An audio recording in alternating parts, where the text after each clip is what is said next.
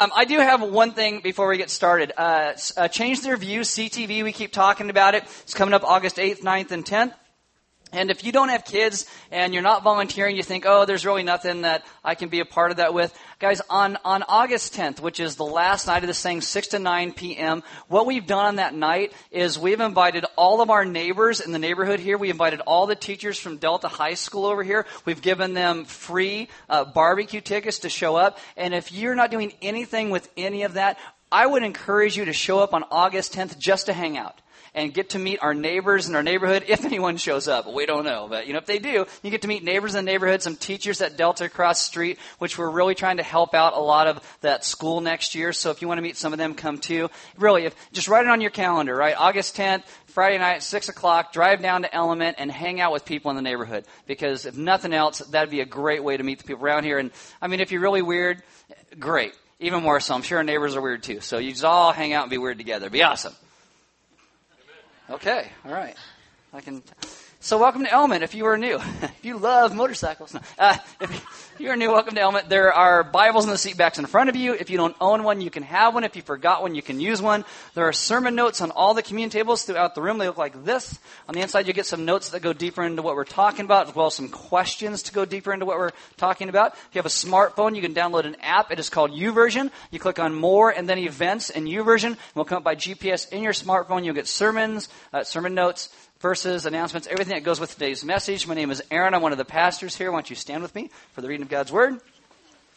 This is Proverbs chapter 23, verse 4. And it says, "Do not toil to acquire wealth. Be discerning enough to desist." Let's pray. Father, this morning I ask that you would teach us what it means to be a people who trust you in all of our life circumstances. Whether we have a lot or whether we have very little, that we would trust you in that and live in ways that bring you glory by living in generosity by what you have given into our hands no matter what time we find ourselves in. So teach us to live out your glory in our lives as you bestow on us the great joy that you provide. Amen. Have a seat. All right, so we are doing this series right now called Proverbs. It's a term I made up. No, it's a book in the Old Testament of the Bible, and so we're calling this series Counterculture, because if we live in the wisdom that the book of Proverbs actually provides for it, we'll be living a countercultural ideal. Not where we're protesting and holding signs, but we're living out in grace and truth and mercy and the hope that God provides. Now today, we're going to get to everyone's favorite subject to talk about in church, and that is money and giving. Yeah, I know, you're so excited, so excited. And what's interesting about this is the whole giving platform with that changing. We had no idea it was going to end up kind of taking place the weeks we were talking about money, but it just did. So, hey, there you go. Donald did a great job last week talking about pride. I thought it was excellent. And this week, is going to go kind of a little different direction. It's not going to be as good as last week, but we're going to kind of go a different direction and go with this. See how this goes. So, money and giving. I know it's two subjects, but it's really just money and they go together. I hope today isn't too painful. I hope it's eye-opening for you. If you are a first-time visitor to Element, you chose the funniest of all possible Sundays to show up. So, there we go. The truth is, in the Scriptures, 10% of all the Scriptures, 25% of Jesus' words deal with money in one way or another. I think many times my messages about money and giving and all of those things and stewardship aren't that often. So sometimes I feel the need to apologize to you because I don't really talk about it as much as the Scriptures do. And before we get to Proverbs or really talk about money or giving at all, we need to talk about Jesus because he's always first. If we don't have a foundational understanding of who Jesus is, what God has done in our lives, then nothing I say today is going to make sense whatsoever. I think a lot of churches who have unhealthy practices, and sometimes that can be Element as well, it all starts in a place of misunderstanding who God is and how he works in our lives and in the world around us. So, the number one thing, you need to write this in your notes, the number one thing about God is that there is one and you are not him. Okay? Number one thing. God is wholly someone else. God spoke everything into existence. Therefore, in the broadest sense, the most macro lens possible, everything belongs to God and was made for his glory. That means everything was meant to reflect God's glory and be used for His purposes. In creation, there's supposed to be this harmony and how everything comes together in purpose and love that centers on the person of Jesus. Now, early in the Scriptures, God creates human beings. And He gives human beings lots of gifts. And what He says is, use these gifts in a way that honor me. And what people do is they do the exact opposite of what God said, and they use all of those gifts incorrectly. You really have this choice. You can honor God with what He's given you or not. And the choice that was made by our first parents and everybody ever since then was that we're not really going to honor God with what He has given us. That means we chose poorly. If you've ever seen Indiana Jones and they picked the wrong cup, you chose poorly. Yeah, we all choose poorly. Now, this in the Scriptures is called sin. Sin is lots of things. It's missing the mark, but one of the main things it is it's rebellion against the world in the way that God set it up. We want the world to go a different direction than how God made things to be. And in that rebellion, we rebel against God and we essentially become enemies of God. And our sin stinks, and the stench of it metaphorically and literally, we're told in the Scriptures, reaches to heaven. Sin in the Bible oftentimes is written about in economic terminology. Romans 6:23 says, "For the wages of sin is death." So we have this rebellion against God, and we're earning a wage, and God has every right to pay us the wage of death for it if He felt like it. And in truth, on our own, we have no right to look to God and cry out for mercy or forgiveness or a changed heart or redeemed life, because we mostly live blind to the truth that God provides. Now, how do I know this? Because there are certain things in the Scriptures that are clearly written in black and white, and we totally rebel against them. That's not really what God meant. Well, it says A, B, C. We're like, oh, but God meant A, Z, X. It didn't really mean A, B, C. Like, we always want to argue with what's right there in the Scripture.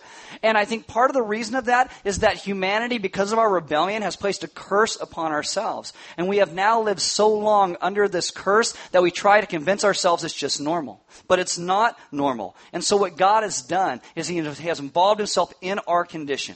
All the way back in Genesis 3, God makes a promise. He will involve Himself in our situation. He will save us. He will rescue us. And that is His mercy and grace.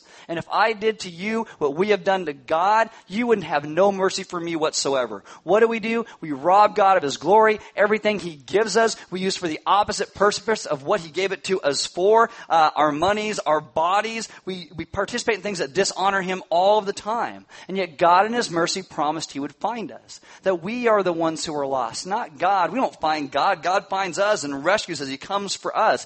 This is the great hope of the gospel, the good news, that God came to rescue us. He became one of us in the person of Jesus. And when Jesus dies, He allows Himself to die instead of us. He lets us live instead of Him. And I think I'm a total oddball today in how a lot of this stuff works out. Because the fact that people die, that there is this place that's called hell, it all makes sense to me. But that people get forgiven and they get grace and love, return to a relationship with God, it makes no logical sense whatsoever. Open your Bibles to Ephesians chapter 2. Ephesians chapter 2. This is why we call this thing grace. We are a people who get gifts from God that we do not deserve because He is the one who is so good. He extends Himself to us to rescue and redeem us. Ephesians 2:8-9 says, "For by grace you have been saved through faith, and this is not your own doing. It is and this is monetary language, gift of God, not a result of works, so that no one may boast." What did we do to get God's grace? Nothing. Nothing. Jesus had to die because of our sin, but He loved us. And He forgave us. And He gave us life. Paul tells us, more monetary language, 1 Corinthians 6:20, "For you were bought with a price." So when Jesus dies for me, I was once a slave to sin and to death, but now I belong to God. God transforms all of us with His love and His grace to belong to Him. And either we rely on ourselves or we trust Jesus. There's not a third option. We try and come up with third options all the time, but there really isn't one.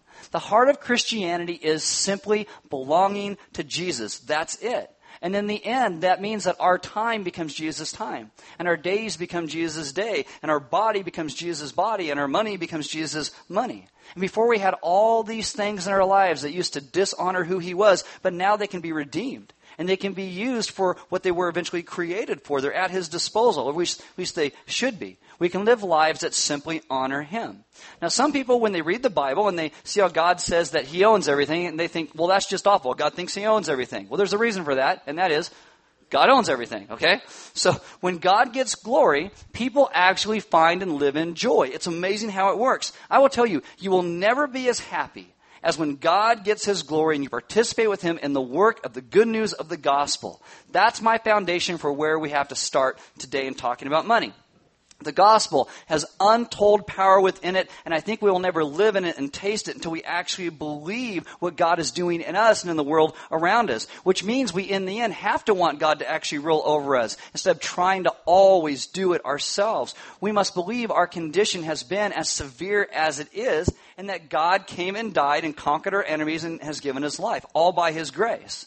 What do we do as a people once we receive this grace, we understand what God has done as a result of the gospel? Ephesians 2:10, after 2:8-9, it goes on and it says, "For we are his workmanship, created in Christ Jesus for good works, which God prepared beforehand that we should walk in them." What that means is we do good. It's not that we're saved by our good works, but God made us as a people, as a redeemed people, to actually now live out and do good things. And we do all these things for the purpose of glorifying him. Now, how does that work out in regard to money? I'm so glad you asked me because I got a whole sermon about that. So open your Bibles to Proverbs chapter 30.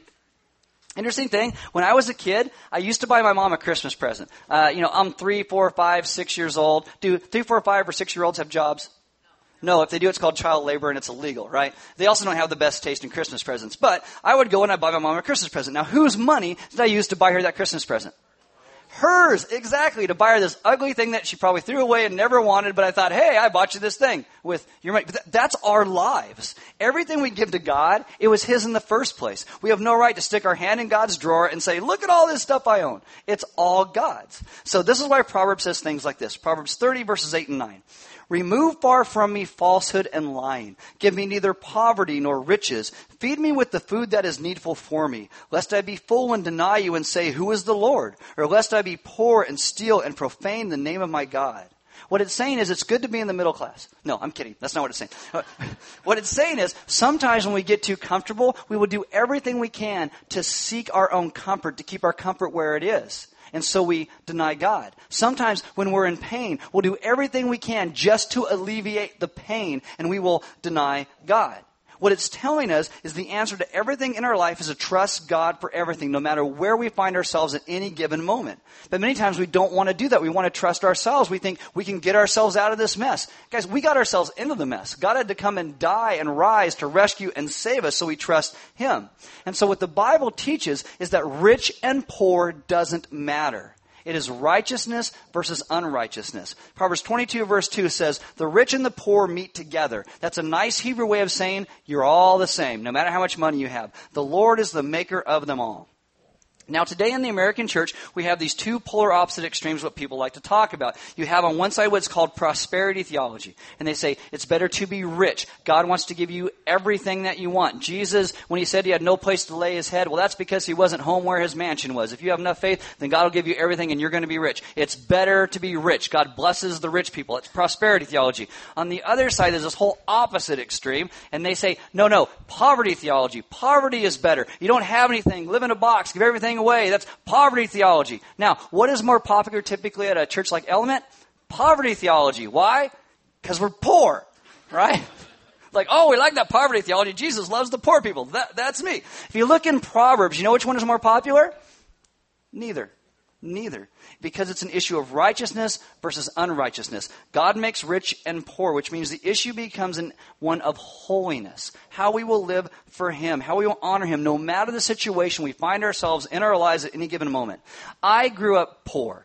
We always had food on the table, but sometimes it was a stretch, and sometimes it wasn't the greatest food. And I still hate pot roast because I ate it like all the anyway.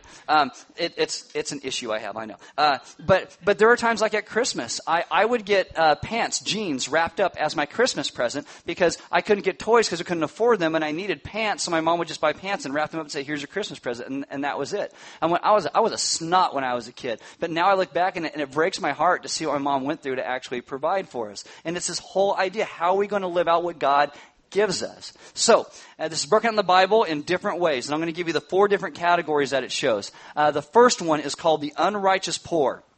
And there's lots more verses than I'm going to give you today, but I'm just going to kind of show you what this looks like in a micro-condensed version. The unrighteous poor are people who are in need because of consequences of sin, not circumstance. Proverbs 10 verse 4, a slack hand causes poverty, but the hand of the diligent makes rich. Again, these are principles, not promises. Sometimes you can be very diligent in your work and still not get to a place where you are wealthy. And so again, they are principles. Proverbs 13 verse 4, the soul of the sluggard craves and gets nothing, while the soul of the diligent is richly supplied. It simply says that some people are unambitious and they will end up poor because they don't really ever want to do anything. Proverbs 14:23, in all toil, that's the word for work, there is profit, but mere talk tends only to poverty. It tends only to poverty. You ever be around somebody at a job and they just talk incessantly? They will not stop. It's like, yeah. It sounds like Charlie Brown's parents. Walk. You're like, my goodness, I got to work here. Oh, no. And they're like, I'm going to work at my desk. I'm like, I'll just follow your desk. What do you do? It's like, go to work. You know anybody like, if you don't know anybody like that, you're probably that guy. Go to work. Okay? Leave everybody else alone. Sometimes people talk, and then other people who do their job, they will typically get a raise. They'll get a promotion. And you sit there, why don't I get a raise? Why don't I get a promotion? Hey, everybody, why don't I get a raise? Why don't I get, and it's like, because you're talking all the time. Proverbs, it's very, very practical. I'm just saying, okay? This is Proverbs 28, verse 19, out of the NIV. He who works his land will have abundant food, but the one who chases fantasies will have his fill of poverty. This is speaking to people who don't really live in reality. You ever meet someone who's always talking about what they're going to do tomorrow? Oh, I'm going to do this, I'm going to do that, and I'm going to have this, I'm going to buy this, I'm going to do that. And 20 years later, it's the same exact story. I'm going to do this, I'm going to do this. And they don't have anything, and they're bitter, and they're angry at God. Why isn't God giving me anything? And just keep talking and talking. And they never do. That's what it's talking about. That's unrighteous. That's unrighteous. We don't just keep talking. We actually go out and live in a way that brings honor to God by how we actually work. Next thing is the righteous poor. The righteous poor are people who are in need and are suffering because of their unwillingness to sin. Throughout the course of my life, I have known some people who have gotten hurt on the job, and they're struggling because they got fired because they refused to lie to insurance adjusters. That is godly. That is godly. Proverbs 15, verse 16, better is a little with the fear of the Lord than great treasure and trouble with trouble in it. And trouble with it. I can't even read. Whatever. Learn how to read.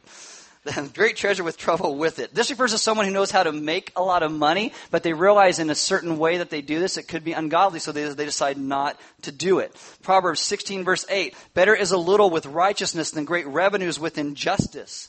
Proverbs 28, verse 6, better is a poor man who walks in his integrity than a rich man who is crooked in his ways. Again, this is poor versus wicked. Poor versus wicked. Do we live in ways that honor God even when we don't have a whole lot? Sometimes people look at Jesus and they, I want to be like Jesus. He wore a robe, probably never took a bath, didn't wash his hair. I want to be all like Jesus. That's not, Jesus worked hard and well. He was a blue-collar worker for 30 years of his life. He is a stonemason or a carpenter. They're interchangeable terms. So the dude worked hard and worked. And even as a rabbi going out and teaching, he walked everywhere, loved people. He was hungry a lot. Didn't have a place to lay his head. He worked hard. He worked well. He was righteous. Poor.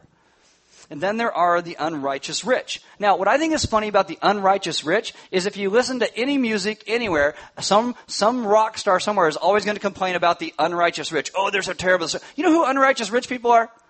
The rock stars. That's who the unrighteous, because they're terrible. They do terrible things. Not that I judge. Proverbs 10, verse 2. Treasures gained by wickedness do not profit, but righteousness delivers from death. Now, a lot of people want to find out if that's true. Give me a lot of treasures and I'll find out if it profits me or not. No, what it's telling you is that in the end, all ill-gotten gain is going to destroy you. Proverbs 28, verse 25. A greedy man stirs up strife, but the one who trusts in the Lord will be enriched. Proverbs 23, verse 4, the one we started with, do not toil to acquire wealth, be discerning enough to desist. It's not telling you not to work. What it's saying is don't spend all of your time trying to get stuff, or you will lose what really matters. Here's one for the unrighteous rich. Proverbs 28, verse 8, whoever multiplies his wealth by interest and profit gathers it for him who is generous to the poor. I know it sounds odd, but it's the reminder is that eventually God will bring about justice. Now, people were not supposed to, in the scriptures, charge exorbitant interest to other people. Today we use a term called usury, and that's what that means. Especially to the poor, because the poor people are the ones who got caught in that cycle. Today, there are check loan cashing places, and if you extrapolate the interest out for the couple days that you get the loan ahead of time, it ends up being almost something like 200% a year. That is ungodly. Okay, it is ungodly. If you do it, just wait a couple days. Stop doing it. It's horrible. The Torah says that eventually those people will come to ruin. It doesn't say how long, but it says eventually it will come. And then what you have after that is the righteous rich. And I will tell you, yes, they actually exist. And these are people who have plenty because of God's blessing on their life, but also that they give it away. They live in obedience. Job is somebody like that in the Old Testament. Proverbs 15, verse 6, in the house of the righteous there is much treasure, but trouble befalls the income of the wicked. When I read this, it reminds me of a bad episode of Cops. Like somebody wins the lottery and all their neighbors go crazy and their relatives all go crazy. If you haven't, you should really Google what happens when people win the lottery and what happens to them. Sometimes it's funny, sometimes it's sad. I'll give you a story next week, not this week, but we're going to do part 2 of this next week. The righteous rich are people who can actually handle money in a way where they give it away and are generous, which is not very common. I mean, we all think that if we had more money, I'd be more generous. Statistically speaking, it's not actually true. Barna research actually shows that the more money a person makes, the less likely they are to give. Percentage-wise, the less you make, the more you actually give. People, again, always think, if I just had more money, it'd be so much easier to give. We all think that, but that's not actually true.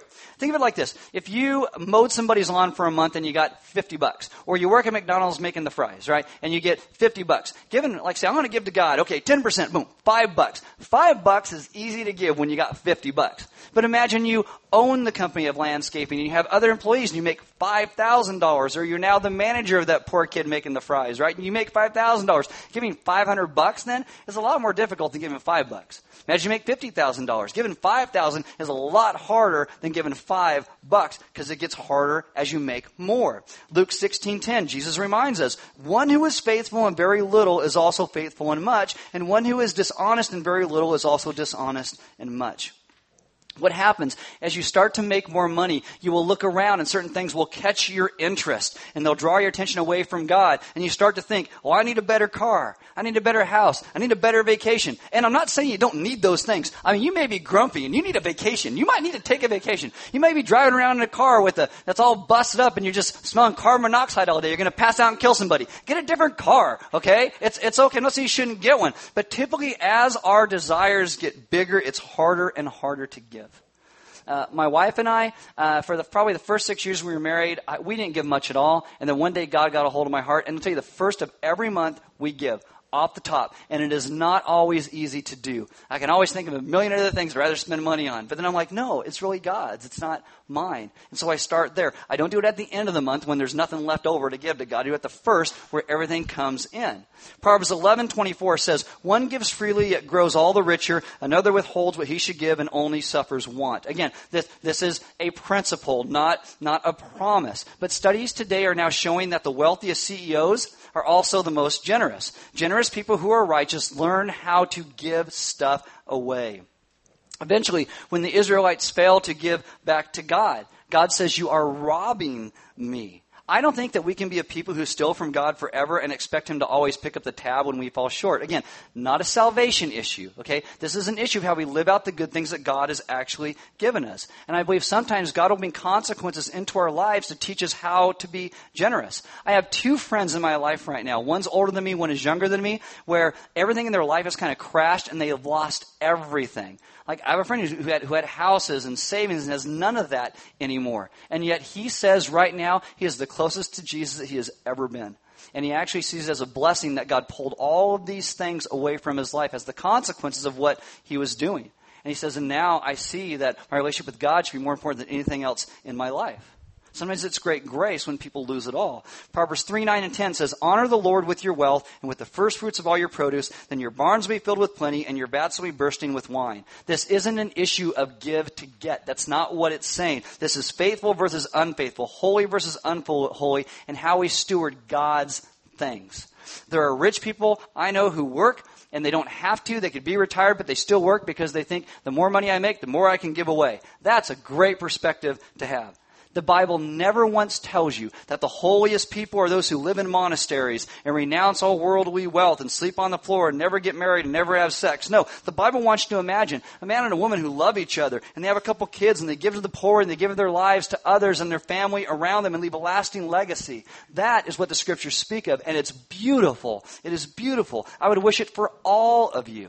Guys, I wish every single one of you become a doctor and go out and help those in need.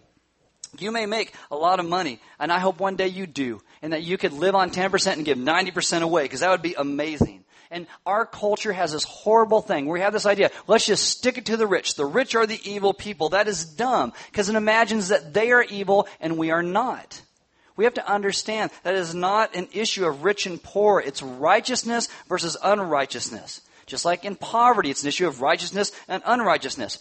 Some people who are rich are crooks. I understand that. I read the news, I see it, I understand, but I will also tell you that every time someone stole my credit card number or broke into my car and stole my stereo, or broke into my car whatsoever, it wasn't a rich guy. It's not a doctor or a lawyer walking by going, that's a nice stereo, I'll steal that, right? No, it's an unrighteous poor guy. That's who's breaking into my car, stealing my stuff. Righteous versus unrighteous. It's not about poverty and wealth. And in the end, if you're rich, should you give more? Sure, if you're talking simply a numbers game, but we should all give where God leads us. There are some people I would pray would get a boatload of money because they know how to distribute and give it away well. And if God owns all the gold in the world and the cattle on 1,000 hills, well, I hope that God gives it to someone who loves him and is generous. I mean, does that make sense? I mean, not someone who's like, I'm going to go buy lotto tickets and Slurpees. Don't give it to that guy. Give it to the guy that's going to give it away. So what we have to do then is look at our lives and look at how we spend our money. What is important to us? How much of our income do we give away? And if God actually did place more in your hands, what would you do with it? Because we all have this ideal, well, if God gave me more, I'd just give it all away. That's not really how it typically works out. I don't get to teach our gospel class that much anymore, and I usually almost never get to teach the money one, but I used to. And one of the things I always say in that is the last survey I could found that 16% of born-again Christian members of churches gave no money to their church in the last year. Now, this is going to get really personal, especially if you go to Element. Woo, here we go, right? Is it possible to go to church for a whole year and not give anything and still be worshiping? No. Biblically, it's not biblical worship. Again, this is not a salvation issue, okay? It's not about salvation. But people are like, I was singing, I was raising my hands, I had emotions. But worship is this idea of sacrifice. And if all of our sacrifice is to ourselves, that's idolatry. When all of our money and all of our time and all of our energy goes to us. You can come and sing songs for half an hour, 52 times a year. But if we're not giving and we're not blessing others because God has first blessed us, we're not really worshiping. It's not biblical worship. Sometimes people show up to a church service and they will say, I liked or didn't like the worship today. You know what they're talking about? Songs, right? Music, because we have this weird thing where worship equals music today. I don't know why. Now, I don't have a problem with you saying the band was horrible today, right? But it's just like, the worship, because sometimes we are bad. I get that. But when we say certain things like I didn't like the worship today, what we're saying is it didn't please me. So who becomes the object of the worship? Ourselves. Exactly. And music is part of worship, but it's not all of it. Worship is giving all that we are and all of our lives to who God is. He is supposed to be the object of our worship. We are not here to be glorified. Jesus is to be glorified. That's the oldest lie in the book, that we are God. And I think if people are not reading, loving, giving, doing the work of God on this earth, we're not properly worshiping. Again, we are saved by grace. We do nothing to get that grace from God. But when we understand what God has done, what do? We live out in the good things God has called us to, and that is giving and serving those around us. And everything in our lives is meant to bless God and bless others. We belong to the Lord. Romans 1:6 reminds us that we were called to belong to Jesus. Christianity means we belong to God. And everyone worships something, and we will sacrifice in our lives to the God that we deem as most important to us. Anytime you say, well, I don't have any money. We do for our gods. Well, I can't give God $20, but I need my new phone. I need that pedicure. I've had a pedicure before. They're really nice, right? But I don't know how much they cost now, but, I don't know. Is it $20? I don't know. I need that new sunglasses. I need that magazine. Whatever it is, because that's our God. Our God is us. And we will give to that which we deem most important. And the question of Proverbs in the counterculture is not Christianity or atheism. It's what God are we going to serve? Who are we going to serve? Because can you go to a concert? Yes, and I hope you do. Just not a country music one, but I hope you go, and I hope it's great and you enjoy it. That's the Paso Robles Fair, whatever. You can go to all those; they're all country music anyway. And I hope you enjoy it, and I hope it's great. Can you have a nice TV? Yes, and I hope it's 4K and HD, and you get like it's this thin and weighs 2 pounds, and it's this big. I mean, I hope it's amazing and great. I mean, can you have a nice home? Yes, and I hope you do, because it would stink to live in a cardboard box, right? It'd be great. Can you have a nice meal? Can you have a nice car? Yes, yes, yes. And when you enjoy those things, it is an act of worship to God. Thank you, God, for providing for me in this way. But do we also share as well? Things themselves are not good or bad. The question is it used for idolatry or worship? Like food, right? Food can honor God or it can be gluttony. Sex can honor God and be glorious, or it can be sin. If it's in the context of marriage, it can worship God and be amazing. If it's outside of that, it's idolatry, and it's done in a way that dishonors Him. This is why wealth in Proverbs, it's not just about the money. It's also about the generations that come after us and the culture that we will make around us, because we're supposed to build a whole new world in God's name as we live for Him. Proverbs 27 verses 23 and 24 says, "Know well the condition of your flocks and give attention to your herds." And you might think, I don't have flocks or herds. I did that. I'm good. No, this is about stuff, okay? "For riches do not last forever, and does a crown endure to all generations?" As money in the end can be lost. So what do you want to pass on to those around you? You want to pass on generosity. You want to pass on hope, the goodness of the gospel. You show people around you how to keep an eye out for giving and godliness. If you forget everything I've said to you today, and maybe I made you mad with something I said, I don't know. Remember this. Everything belongs to God. Everything belongs to Him. We live in this crazy mythical world where you have a title to your car and it has your name on it, or maybe it has the bank's name and your name on it, but it has your name on it somewhere. You have a deed to your house with your name on it. The mail comes to your house with your name on it. And it's a myth that all these things we have are actually ours. Exodus 19:5, God says, "The whole earth is mine." That's not a general sense. That's a specific sense. That is everything. My stuff, your stuff. My house, your house. My car, your car. All of those things. Deuteronomy 8:17 and 18. "Beware lest you say in your heart, my power and the might of my hand have gotten me this wealth. You shall remember the Lord your God, for it is He who gives you power to get wealth." This is telling you that the fact that we have hands to do a job or a mind to figure out how to get things done, it's God that gives us our skill. And so we cannot look at Him and say, "Oh, this is mine, I earned it." Everything must begin and end with God, so all we do is His. And when we reorient our lives in this way, generosity becomes so much easier, and it becomes so much more fruitful. If all is God's, we will never feel ripped off when we give, because we're just giving back to Him what He was first given to us. God blesses us so we'd be a blessing to the earth. And sometimes that's very little, and sometimes it's a whole lot. But our life is never meant to be detached from our spirituality. I mean, we're at a church service today, but I hope you see what this means for when you walk outside of these walls. What does it look like, and where do we go with this, and how do we begin to live this out, how it all connects to Jesus and the gospel? The scriptures are meant to be practical in all areas of life. And next week we're going to be very practical in what this means and what it looks like. Money is an indicator of our hearts. It's a chance for wisdom, or it's a chance for following idolatry. The decisions we make now will affect those around us. If you have kids, it will affect your kids or your grandkids. It will affect our home and our church and our government and our state and our nation and our world. We are supposed to be in this world as light to this world. And I think when we can live out in a way that honors God with the blessings He has first given us, in order to manage God's money well, we will be that light to the world. Romans 3:23 reminds us, "For all have sinned and fall short of the glory of God." I think if we look at our finances and how we spend our money, we'd all agree with that at some place in our lives. We all fall short. But the beauty of the gospel is it doesn't end right there. It goes to Romans 3:24. "All have sinned and fall short of the glory of God and are justified by His grace as a gift." Monetary language, right? "Through the redemption that is in Christ Jesus." Guys, it is true. We have all sinned and done some stupid things. You ever done something stupid with your money? Yeah. If you don't raise your hand, you're a liar, okay? Because we have robbed God of the good He has given us. And so what we do is we come in humble repentance and say to God, all that is mine is really yours. So God, would you teach me how to worship you instead of myself and instead of my money? Give me the wisdom to do it rightly.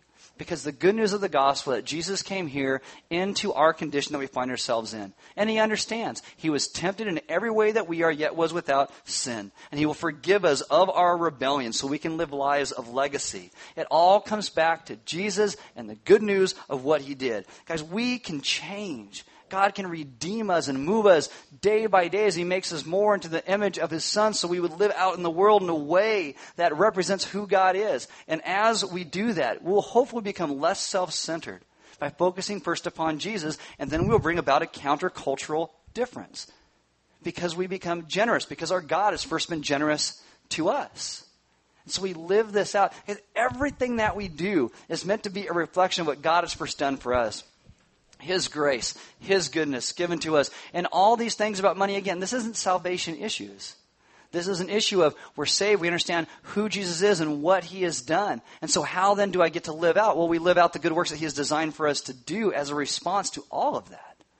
And so we start living in ways that bless those around us because we have first been blessed. And this is the beauty of what generosity means and entails.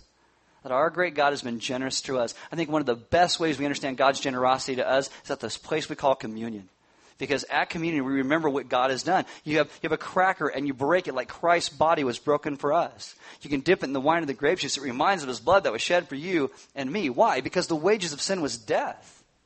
And Jesus comes and He pays that wage for us. And now we get to live in freedom and hope because all of our change, so that wage of sin is death, has now been broken by Him. And the good news of the gospel is we now get to live out the great generosity that God has first given to us. We get to forgive those around us. We get to give love to those around us. God has first loved us. We get to bless those around us. And we get to be generous with the money that God has placed within our hands. Guys, it's a beautiful thing. And what I say this morning is meant to be nothing to make you feel guilty. It's hopefully to make us see the greatness of our God and what He calls us into. The band's going to come up. And as they do, you can take communion. There'll be some deacons and elders in the back. Maybe you're in a place where you have spent your money poorly. You chose the wrong cut, right? Maybe you've been like that, and you want somebody to pray with you today. They're not going to be back there and hand you a budget and say, figure it out, and ask what your finances are like. They just want to pray with you and talk with you about it. Because a lot of times, the first part of understanding true generosity is having God begin to open our hearts and our lives to see the great generosity which He has first given to us, especially in rescuing and saving us. And so I think when we first begin to understand that, we'll see all the other stuff in our lives start to come in line a bit because we understand what He has first done. This is why Christians are meant to be a people full of love and hope and grace and truth, because all these things have been first given to us. And our lives begin to look different. And they will look different to the culture around us when we actually begin to live out the great grace that He has first bestowed upon us. So let's be a people who understand that all that we have is meant to glorify all that He is, and then we'll begin to live out in the great joy and the hope that He provides, because our God is good. So having said all that, there are offering boxes next to every door. We don't pass a plate. It's always a response to what God has done at Element, so we don't pass a plate. There is food outside. You can grab something to eat. I saw a mound of cookies out there, so if the little kids haven't eaten them all, there's a bunch of cookies out there. You can grab those, grab some sermon notes, maybe meet with some other people this week and talk and ask through some of those questions. And they might be difficult. They might be things you don't really want to talk about. But I think it's important for us to have those we trust in our lives, to be able to speak some truth into where we do spend our money, where we do, what is the God we sacrifice to in our lives day after day. Because it's good to have those who can help reset us and refocus us to make sure that is Jesus in all things. As our God has blessed us sometimes with a lot of monetary wealth and sometimes with not a lot of monetary wealth. But in all of those things, it's still blessing. And it's still God being good. And it's still God teaching us and growing us to who we are meant to be. So let's be a people who trust Him in all things because of His goodness. Let's pray. Father, this morning, I ask that You would remind us throughout, not just today and not just this week, but really the rest of our lives, of Your gracious goodness that has first been given to us. That we would understand that all that we have has come from You. And that it does us no good to look around at what other people have and simply sit there and say, oh, I wish I had that, or I wish I had that. But to begin to live in the place where we are right now and trust You for that. And then as anything comes into our lives, we would take a step back and say, this is what You have provided for me. And we learn to be a blessing with what we have exactly where we are. Because we first understand Your blessing given to us. That we'd always be able to take a step back and see exactly where we are because of You. That we would understand more properly the great goodness of grace. That we'd go back to what we talked about at the very beginning, that there is one God and it is You. It is not us. and everything was made for your glory and your purposes. And so teach us as a people to live for your glory and your purpose. With all that comes into our hands, that we would learn to be this great blessing. Because it all starts and ends with you. Father, thank you for loving us in so many ways that we never even see. And I ask as we begin to recenter our lives upon who you are, you begin to help us to see all those places and simply sit back in amazement of your glory and your goodness. We ask all these things in your Son's name. Amen.